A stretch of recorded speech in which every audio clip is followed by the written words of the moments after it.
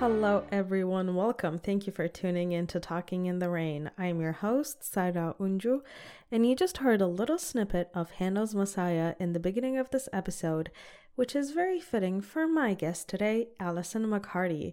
She's a singer/opera artist based in Toronto. In this episode, we got into performing in different countries, growing up singing, teaching singing, Handel's Messiah, of course, and why Handel is Allyson's guy. Hint, it has to do with her being an alto/mezzo-soprano. The conversation flowed into a lot of topics, so I'm not even going to try to list them all, but you should listen and find out yourself. Also, catch Allyson perform in Handel's Messiah, presented by Early Music Vancouver and Vancouver Chamber Choir, on December 8th at the Orpheum in Vancouver, and I hope you enjoy this episode. Thank you so much for joining me. How about we get started by just kind of getting to know you. Tell me about yourself, how you got started, how it's going, and what are you up to right now? Just kind of an overview. Sure. I got started as a singer when I was 9 years old, and it's really kind of the only thing I've ever done, which is such a privilege. I mean, to be able to make my living as a singer is it's great. It certainly has its challenges sometimes, but it's fantastic. I mean, I say that I started when I was 9. I started taking lessons when I was 9, and then sang all the way through high school, did choirs and stuff, and then went to university for voice and thought I was going to be a teacher. And then I got there and I thought, oh, this is actually kind of fun. And I'm kind of okay at it, which was a surprise. So I continued on with, university, and then did some young artist programs after that. And it's been a number of years since then. So I've been doing this quite a while. Yeah. It's a great life. I mean, I love it. And my days start with singing and end with singing and listening to music. And it's great. I'm so fortunate. Do you ever get tired of hearing your own voice? Yes, I do get tired of hearing my own voice, for sure. It's, when I really dislike my own voice is when I have to listen to recordings of myself, which I can't really be objective. One would think after all these years, I'd be able to sort of figure that out yet, but I haven't. And I think I'm coming to the point where I'm sort of at peace with that. I hear recordings of myself from years ago and I think, it's pretty good, but probably in the moment when I listen to it, I'm like, oh no, I messed that up. Oh no, that note's not long enough. So that kind of stuff. But Oh yeah. my God. Yeah, I get that. So you said you started taking voice lessons when you were 9 and then studied voice in university. When you went into high school and was getting ready to apply for universities, did you know that you wanted to study voice, or were you weighing your other options as well? That's a really good question. My daughter is 16 and she's trying to figure out what she wants to do right now. And yeah, it was a funny time. I mean, I remember my mom actually speaking to the guidance counselor at high school and saying she has no idea what she wants to do. My grades were good. I was an A student. I loved school. And we had all this sort of aptitude testing done, and maybe some secret desire would have been revealed in these tests. And what came out was performer. So I was like, okay, all right, well, there it is again. And yeah, so then, like I say, I thought university is going to be 4 years. It's going to be challenging. And I thought I might as well pick something I love and something I'm pretty good at. And then at that point, I had sung in a lot of choirs, I had done competitions, I played piano and all that kind of stuff. And I thought, so, okay, I've got a lot of skills already.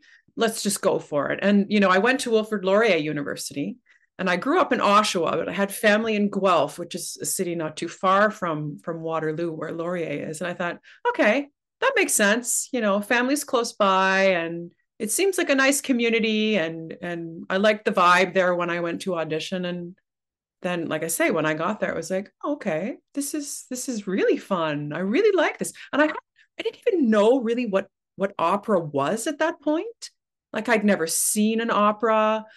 I'd heard opera on recordings and stuff, but it always seemed kind of foreign and kind of laughable. But, of course, came to realize very quickly that not all opera is in Italian. There's a lot in English, French, and German. Of course, I didn't know that. So I was pretty green when I got there in terms of operatic education, but once I started hearing the music and sort of falling into that stage thing, I was like, okay, here I am. This is it for me. Oh, that's amazing. And it's wild to me that you didn't know much about opera before going into it. But I guess it also kind of makes sense because I feel like Ottawa opera is definitely a acquired taste. Like I don't think anyone in high school is watching opera. No, I would agree with that. But it's funny because when people find out I'm an opera singer, they're like, ooh, oh, ah, and wow, that's amazing. And sometimes people say, I don't like opera. I'm like, okay, fair. It's not for everybody. I understand that. But my next question is always really, oh, that's too bad. So what have you seen? And they always say, well, I haven't.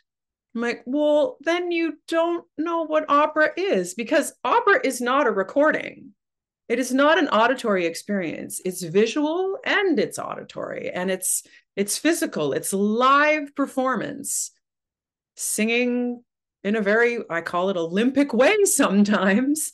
And that's the experience. Once people have had that experience, I don't usually hear, I don't like it. It's like, whoa, I wasn't expecting to feel that way, or this part I really couldn't stand, and I don't understand this. It usually brings on more questions than opinions.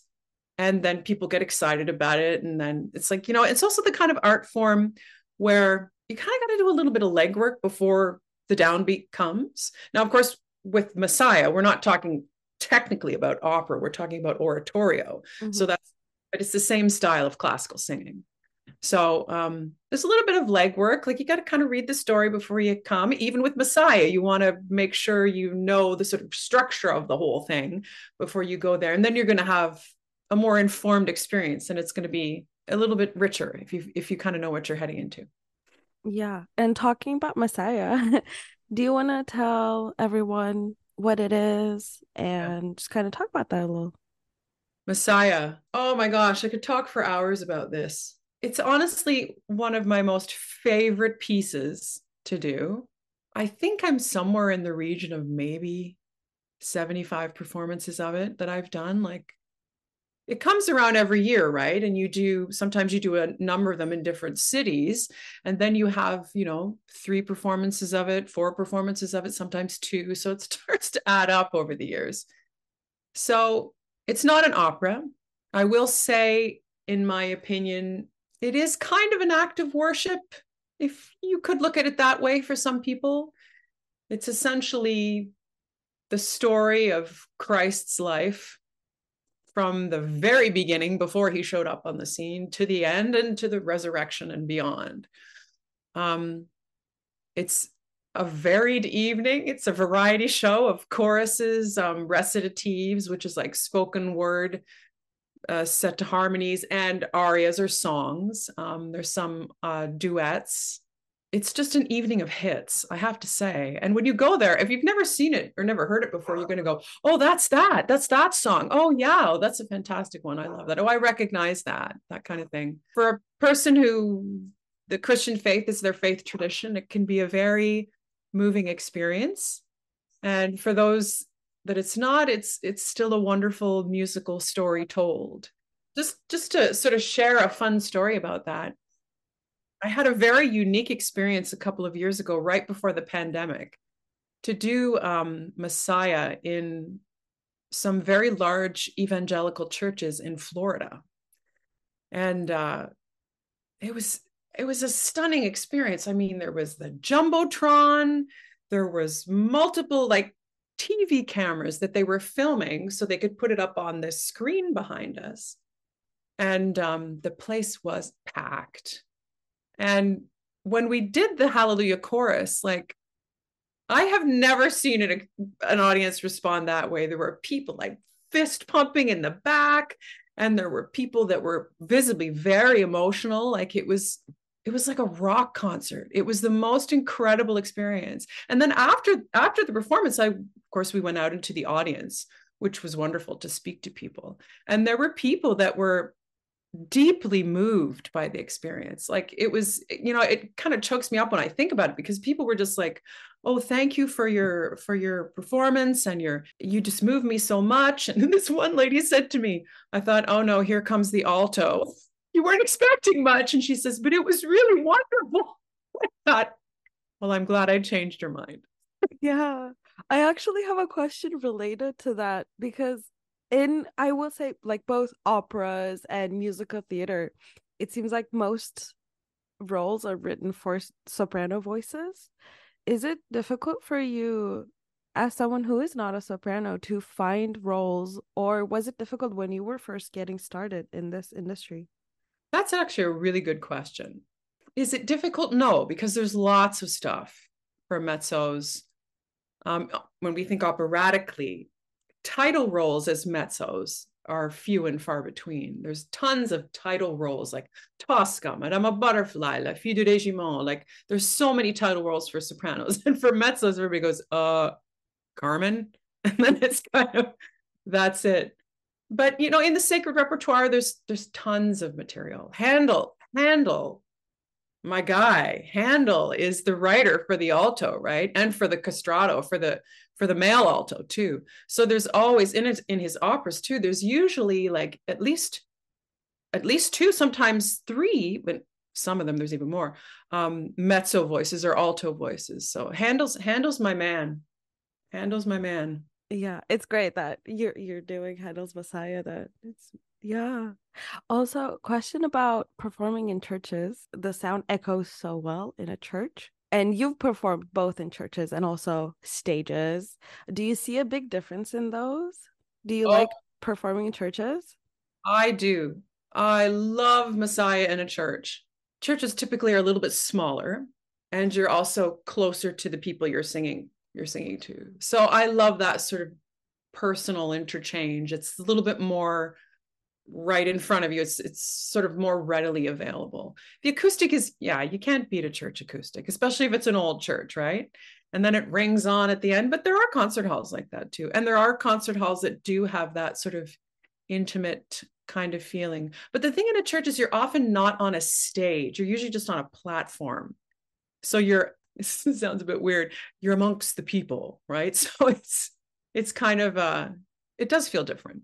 And going back to roles, and you said, Handel's perfect for altos. Do you have a dream role or a dream opera you would like to be in that you haven't performed in yet?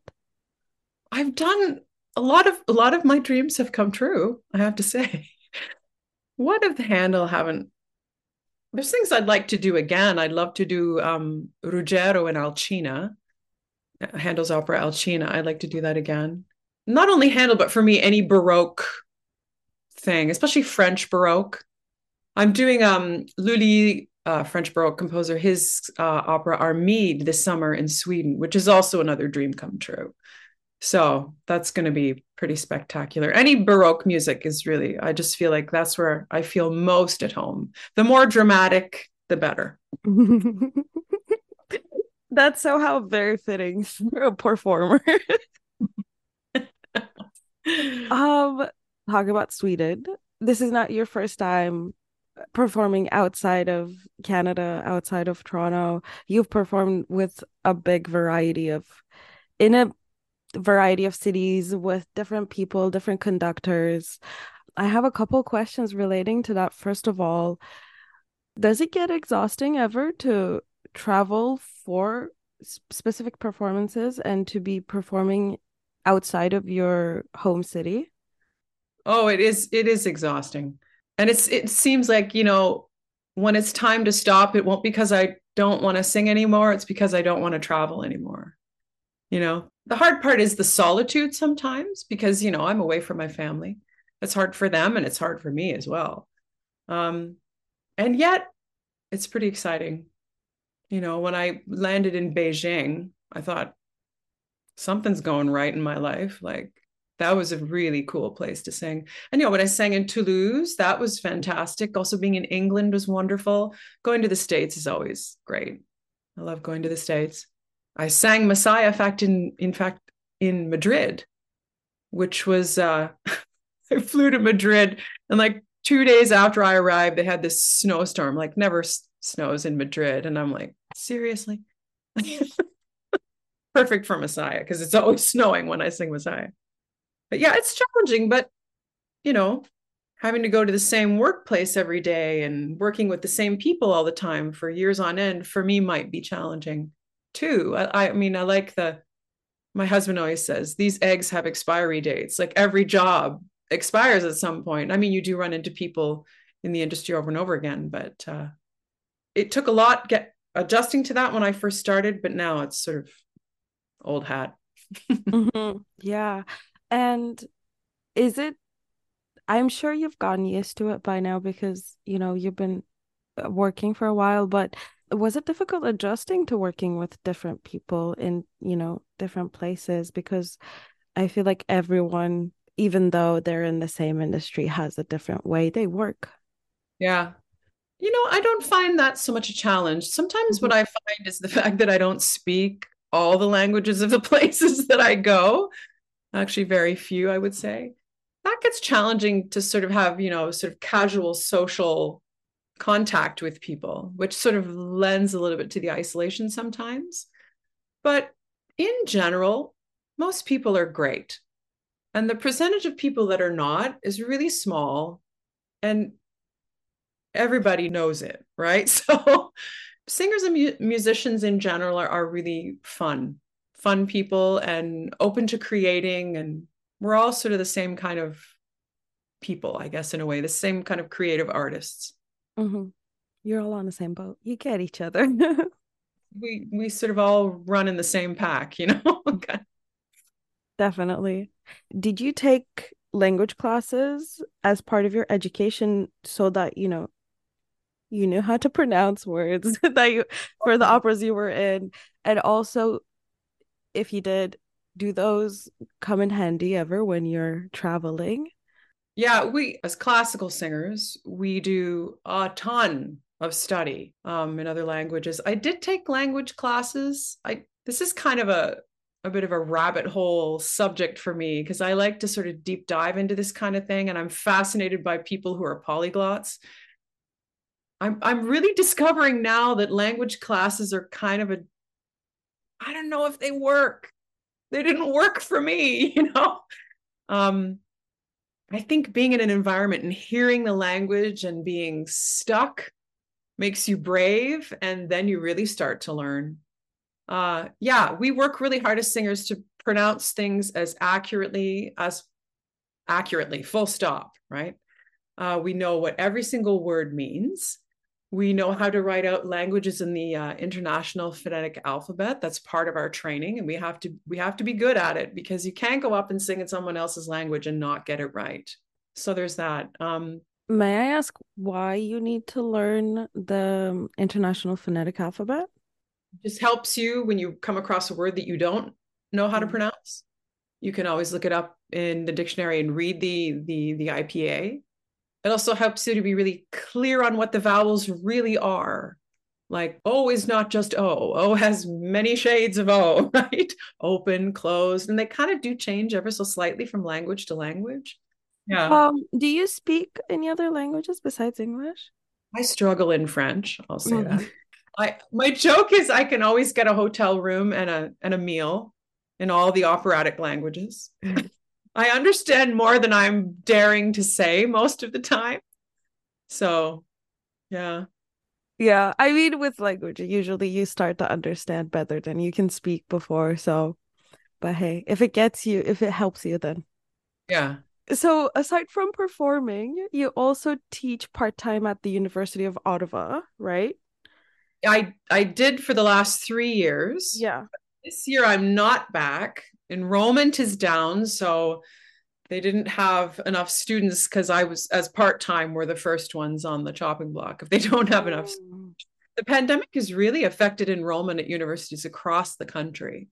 I started teaching during the pandemic. So the good thing about that is that I was going to Ottawa and coming back. I'd have to teach sometimes when I was still on the road, but my singing schedule was still pretty pared down to what it usually is. This year I'm back up full speed. So having every voice lesson on Zoom is not the greatest. So, and yeah, and of course, enrollment impacted that. So it kind of didn't make sense for me to make those trips if I don't have enough students. So Yeah, makes sense. Do you or are you planning on taking in students? I still have my own private studio, and I Yeah. still have students that work with me sort of intermittently. A lot of them are online, and some of them. I have one student who comes to Toronto and takes a series of lessons with me every now and then. So yeah, I'm still teaching very much. I really love teaching. I love young voice students. I love the enthusiasm. I love that people are excited by this material. It's really great. With voice, is it kind of how I don't know if this is a stupid question to ask. How hard is it to teach? Because you can't really explain your own what you're feeling that well to other people, right? And voice, it depends a lot on like where you place your voice in your throat and stuff like that. So how do you, I guess, learn to teach? I can explain really well what I do when I sing. Like that's the whole thing with teaching is explaining exactly what the technique is, what the series of steps are that you execute in order to make the best, most centered in your body sound that's uniquely yours. So you do have to explain how to do that. Most importantly with singing is when you start off is teaching people how to breathe. So, and again, it's a series of steps. It's a technique. It's not kind of this amorphous, undescribable thing, and I teach people how to breathe. They sing. I think, okay, I can hear what they're doing right and what they maybe could be doing better. And I say, well, think about this. You need to do this when you're singing that particular consonant. Think about the shape of the vowel and how you shape your mouth and how that works throughout the registers. There's a lot to discover for sure. Tangible, concrete steps, definitely. Wow. It's really interesting to me to be able to learn, like to train your voice, basically. It's yeah, so when I guess because you started taking voice lessons pretty early on, I'm guessing it was pretty natural for you. Yeah. Oh, it was so natural. Honestly, like my mom, as the story goes, my mom said, and my dad said that I would sing all the commercials. Like when I was really small, I had them all memorized for some reason. And then we were a church going family and there was a lot of singing in church. And that's where I would, when I was really young and couldn't read, I would go to church because you got to sing at church. There was a lady in the church choir who used to be a singer in Scotland in her heyday, and she was the voice teacher in the town that I grew up in. So it sort of went from there. I graduated from commercials to folk songs. That's fun. I grew up dancing and my story's kind of similar where apparently I would watch music videos and like dance, like Yeah. try to do all of the dances in the music videos. My mom was like, "What if we put her in dance class?" Yeah. Because when you're a kid, like you don't hold back, right? It just, what you love just comes out. I love that. I'm excellent too that your mom saw that. Oh yeah, I'm very happy. It's still a big part of my life. Yeah. Also, like, yeah, I guess with performing comes a lot of negative voices, both from the outside and the inside. You criticize yourself a lot. You hear criticisms, I'm pretty sure, unfortunately. How do you deal with that as a full-time performer? You pick the voices you listen to. You pick, like, you seek out the people whose opinion you trust. That's really, I gotta say, that is really one of the biggest struggles, is to not feel bad about what you do when it kind of doesn't go well sometimes. And that's just going to happen. Like, not everybody has a 10 out of 10 day every time they come out.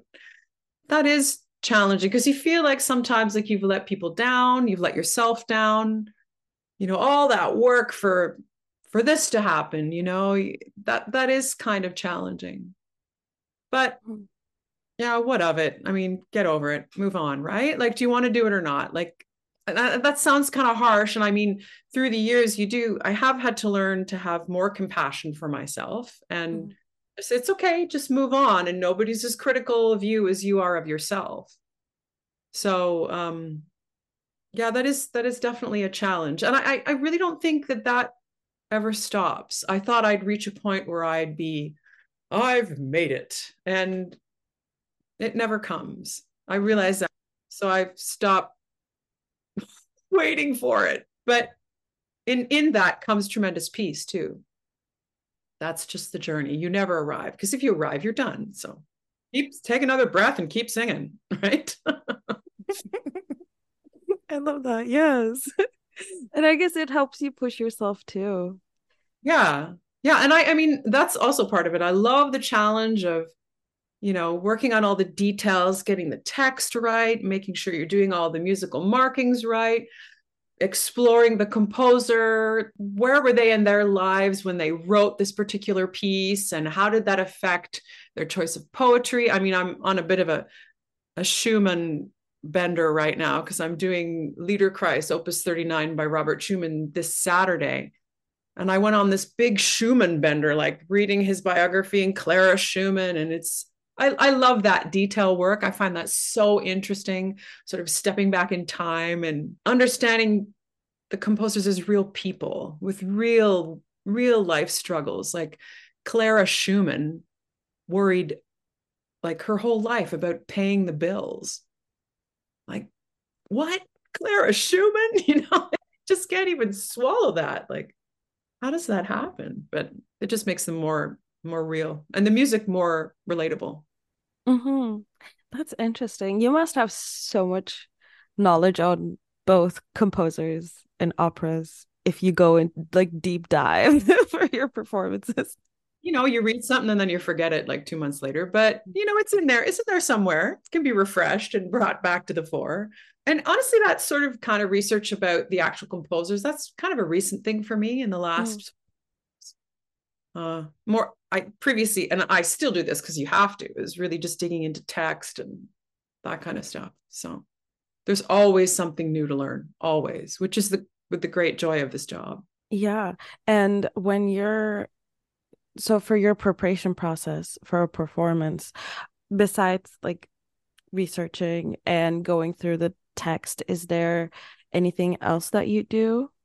Depends on how. I mean, Messiah, I started singing that when I was in my 20s, so that was a while ago. So that one's sort of in there. Sometimes, like if you can find movies on the topics of things that you're listening to, or understanding the time when the music was being written, like again, movies or, Netflix series and stuff like that. That's kind of fun. Just trying to think, yeah, reading books and talking to people. People are always the best resource, right? Mhm.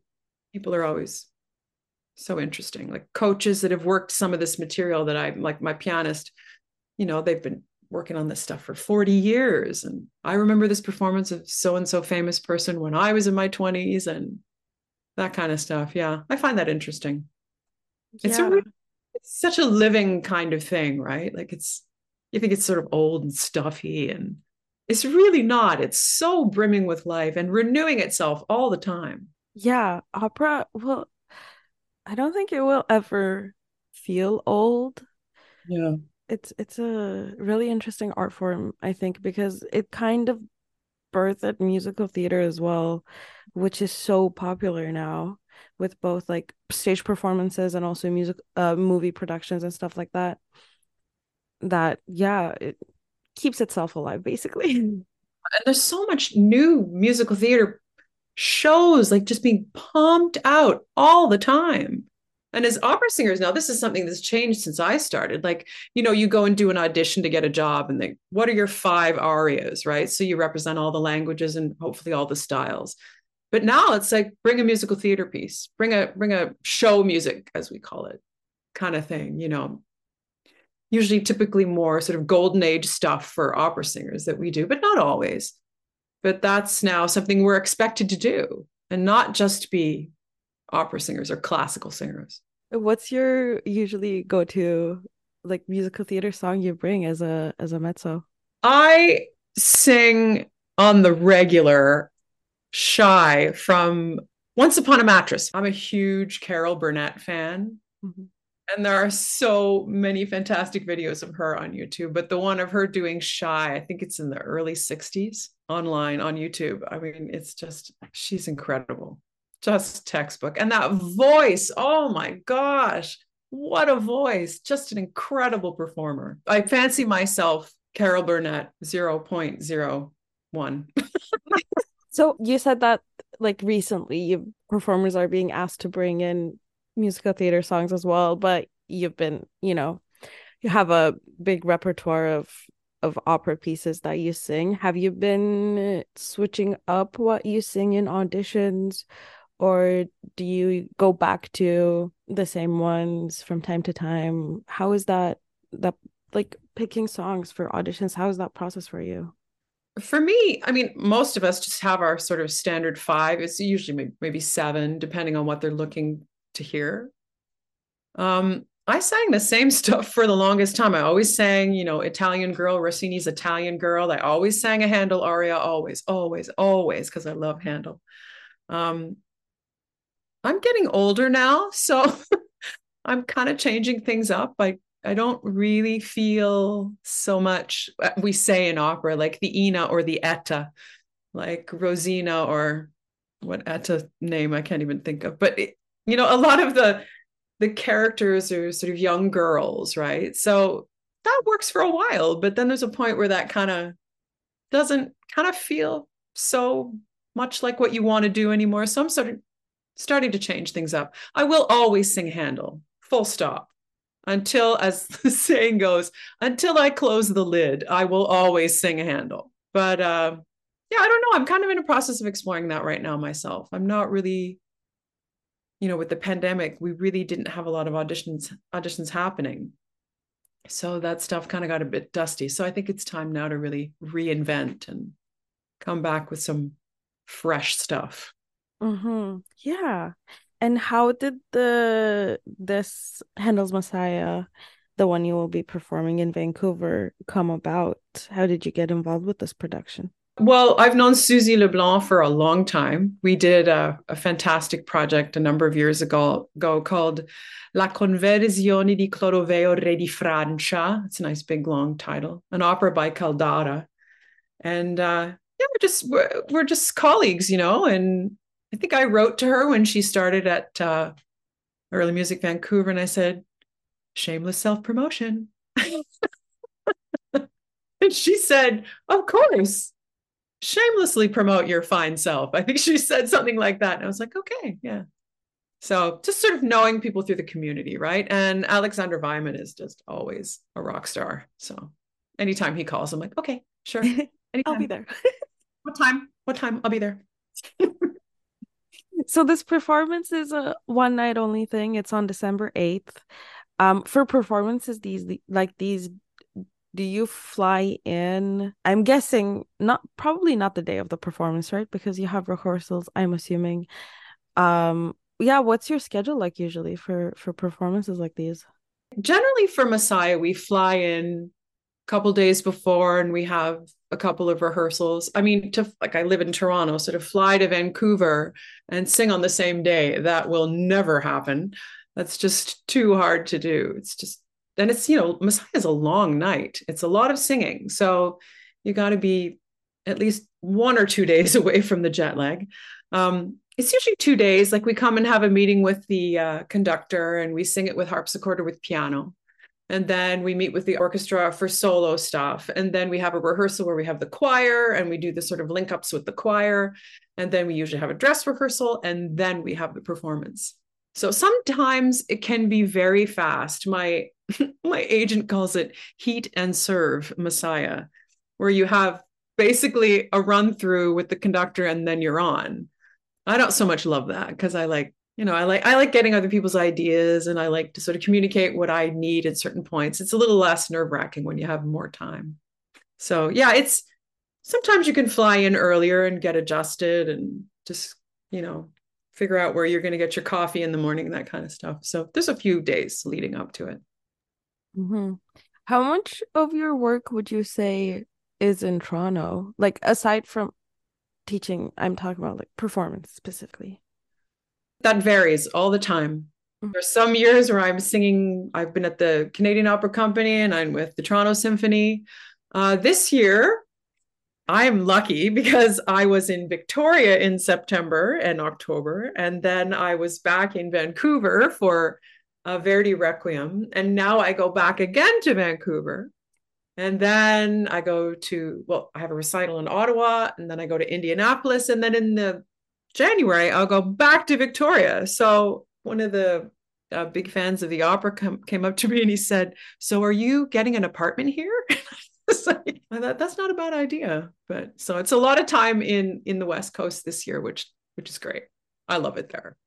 Love it, love it, love it. It's really pretty here. I am totally biased, but Well, I was walking by the water, watching the planes land, and then of course Stanley Park, but it's just like things are green and you don't go, oh, when you walk outside. So I like that. Yeah. that's so true. Come on. The shopping is next level for sure. One thing I will say though, food places, like any food place closes so early here. Yeah, everything closes by like 11 p.m. Oh, And mm, I'm a singer. Like I'm in bed by then. I've lived like a senior citizen for years. oh my God, I'm the exact opposite. I go to bed at like 6 a.m. So I need Good for you. I mean, I wish I could do that, but honestly, come 9 o'clock, I'm like, okay, bye. Except when I'm on the stage, right? you just leave in the middle of the performance, like it's bedtime, guys. I'm just sorry, guys. I'm just beat. That other song, you can sing it yourself. It's But that's fine. like, we do have to, as singers, we do have to be very careful. You can't go in environments that are too loud. You have to save your voice, like going to a club is like murder on your voice. Forget it. Yeah, I was So gonna ask you, how do you keep your voice healthy? Because with performing so much, I would assume that it strains. yeah, the best thing in order to keep your voice healthy and sounding good is to not worry too much.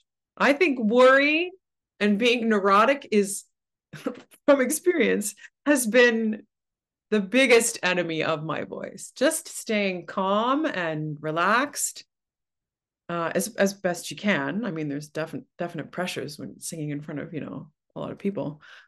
That's the most important thing. The other thing is, you have to drink water. You got to stay hydrated, and you have to avoid loud environments. Like going on the plane, people get friendly, and I'm like, no, that's not me. On go the headphones. I won't be talking. I mean, it seems, maybe it seems a bit rude, but like planes are loud and you really shout when you're on the plane. So you have to be careful of that. In rehearsals too, we mark. So that means we sing things down the octave and take it easy. We don't go full blast every time. Sometimes you have to be very strategic with that, depending on what your rehearsal schedule is like. And yeah, you have to sleep. It's not an option to be an insomniac for me. Now, when my daughter was very young, you learn how to operate on a little bit less sleep, but that has an expiry date as well. You do have to be very well rested, and you have to eat regularly. You got to keep your energy good. I always say is as good as your blood sugar when you're performing. So you just got to be a sensible, right? Mm-hmm. Makes sense. Does Yeah. your daughter sing at all? Yes, she does. Oh. She's at an arts high school here, so she's deep into the musical theater tradition, but she really likes classical music. So we'll see what she does. Mm-hmm. I don't She's pretty good. She plays guitar, she writes music. I mean, like I want to be her. That's what I wanted to be when I was her age. She's amazing with some of the stuff she writes. So it's fun. Yeah. It's to hear her, be so creative, and we're very close. And like some of the songs, I'm like, are you really only 16? Like, what have you been doing that I don't know about? Like, but then I think, that's the imagination. And I don't know, maybe I'm wrong, but That's so funny. Oh my God. Well, it's great that, I mean, I'm sure part of the reason why she's able to create so much is because she grew up in a household with a performer and allowed to be creative. So And my husband is he started out as an actor. He was a director of theater. He had his own theater company when he was, in his 20s, and then became a director of opera. And he's had many hats in the creative world. So he's also a really good influence, a good sounding board. He's so well read about so many things. He's my go-to Google for things. So that's fun. Yeah, she's got a lot of resources under this roof here. So Nice. Have you worked together on like a production before? Yeah. yeah. We did Madame a Butterfly a number of times. Sometimes he helps me. Like he's really good with text. He did a lot of speech arts when he was a kid, and he's really, like I say, so well read. So he's good with poetry. He loves poetry. I call him Mr. Shakespeare. So he's really good at sussing out structure in poetry. And so we often sort of knock things off each other with poetry. Like, what do you think about this? And, what about this? How should I think about this? And then he'll say, what about, I really hear this. And it's, it's when our daughter was younger, it was kind of irritating to her, but I think now she's starting to see the value in it. Don't talk about singing. Yeah, you grow into it, definitely. My dad is a big opera guy. Ah, And yeah, classical music too. So I grew up basically, I started doing ballet when I was 3. And then we would go to the symphony every week. wow. And yeah, oh, I will say my home city that I'm from, it's not even like I'm not from Istanbul. It's not that big of a city, but our city symphony performs every single week. And I'm surprised that like I it's not a thing here. And I thought it was like a universal experience. I love it. That is the best. Yeah. And then so on Sunday mornings, my dad would wake us up by blasting either classical music or opera in the house. Oh my And God, irritating. when I was growing up, of course I hated it because it's Sunday morning. I want to sleep. But now when I go back home and then I wake up like on Sundays when my dad is home, I'm like, I kind of wish he was blasting music right now. That is extraordinary. You must have heard so much material, like so much repertoire. Oh yeah, especially like not necessarily with opera as much, but with classical music, both because I was exposed to it doing ballet and also going to the symphony. I never realized how much I like know, and then it's kind of like a fun little fact about me. Yeah. Oh, wow. Lucky you. Yeah, truly. I will say honestly. But yeah, I can't imagine though, I will say growing up in a family with 2 performers. It sounds like a cool experience. I'll be Yeah. honest. Yeah. Yeah. Yeah. I mean, we have such a broad community of friends. Maybe she'll write a book about it one day. Oh my God, that'd be yeah. Oh, I mean, it's certainly now with when she's at school and she has to pick repertoire for things, she has access to things that a lot of the other kids don't have. And I mean, she also has keyboard skills. I mean, she's got real skills that some of the other students, it just wasn't part of what their families did. So she's a lucky kid. I mean, she says that too, She says, I'm so grateful for what I have, for having, all this sort of in-house resource. So Yeah. Oh. as long as Yeah. she enjoys it though, right? Like it's the reason why for me I keep doing it is because it's fun. It's funny now too, as I get older, I feel like I enjoy rehearsing more than I do performing because it's kind of relaxed and you're really, it's not so performative as they say, it's more of a community experience because you're sort of sharing ideas, but it's just fun. Why not do something fun? Life is hard enough. Do something fun. And I if you can get agree. Yeah, if you're getting paid to dress up in pretty costumes and sing, how amazing is that? for sure.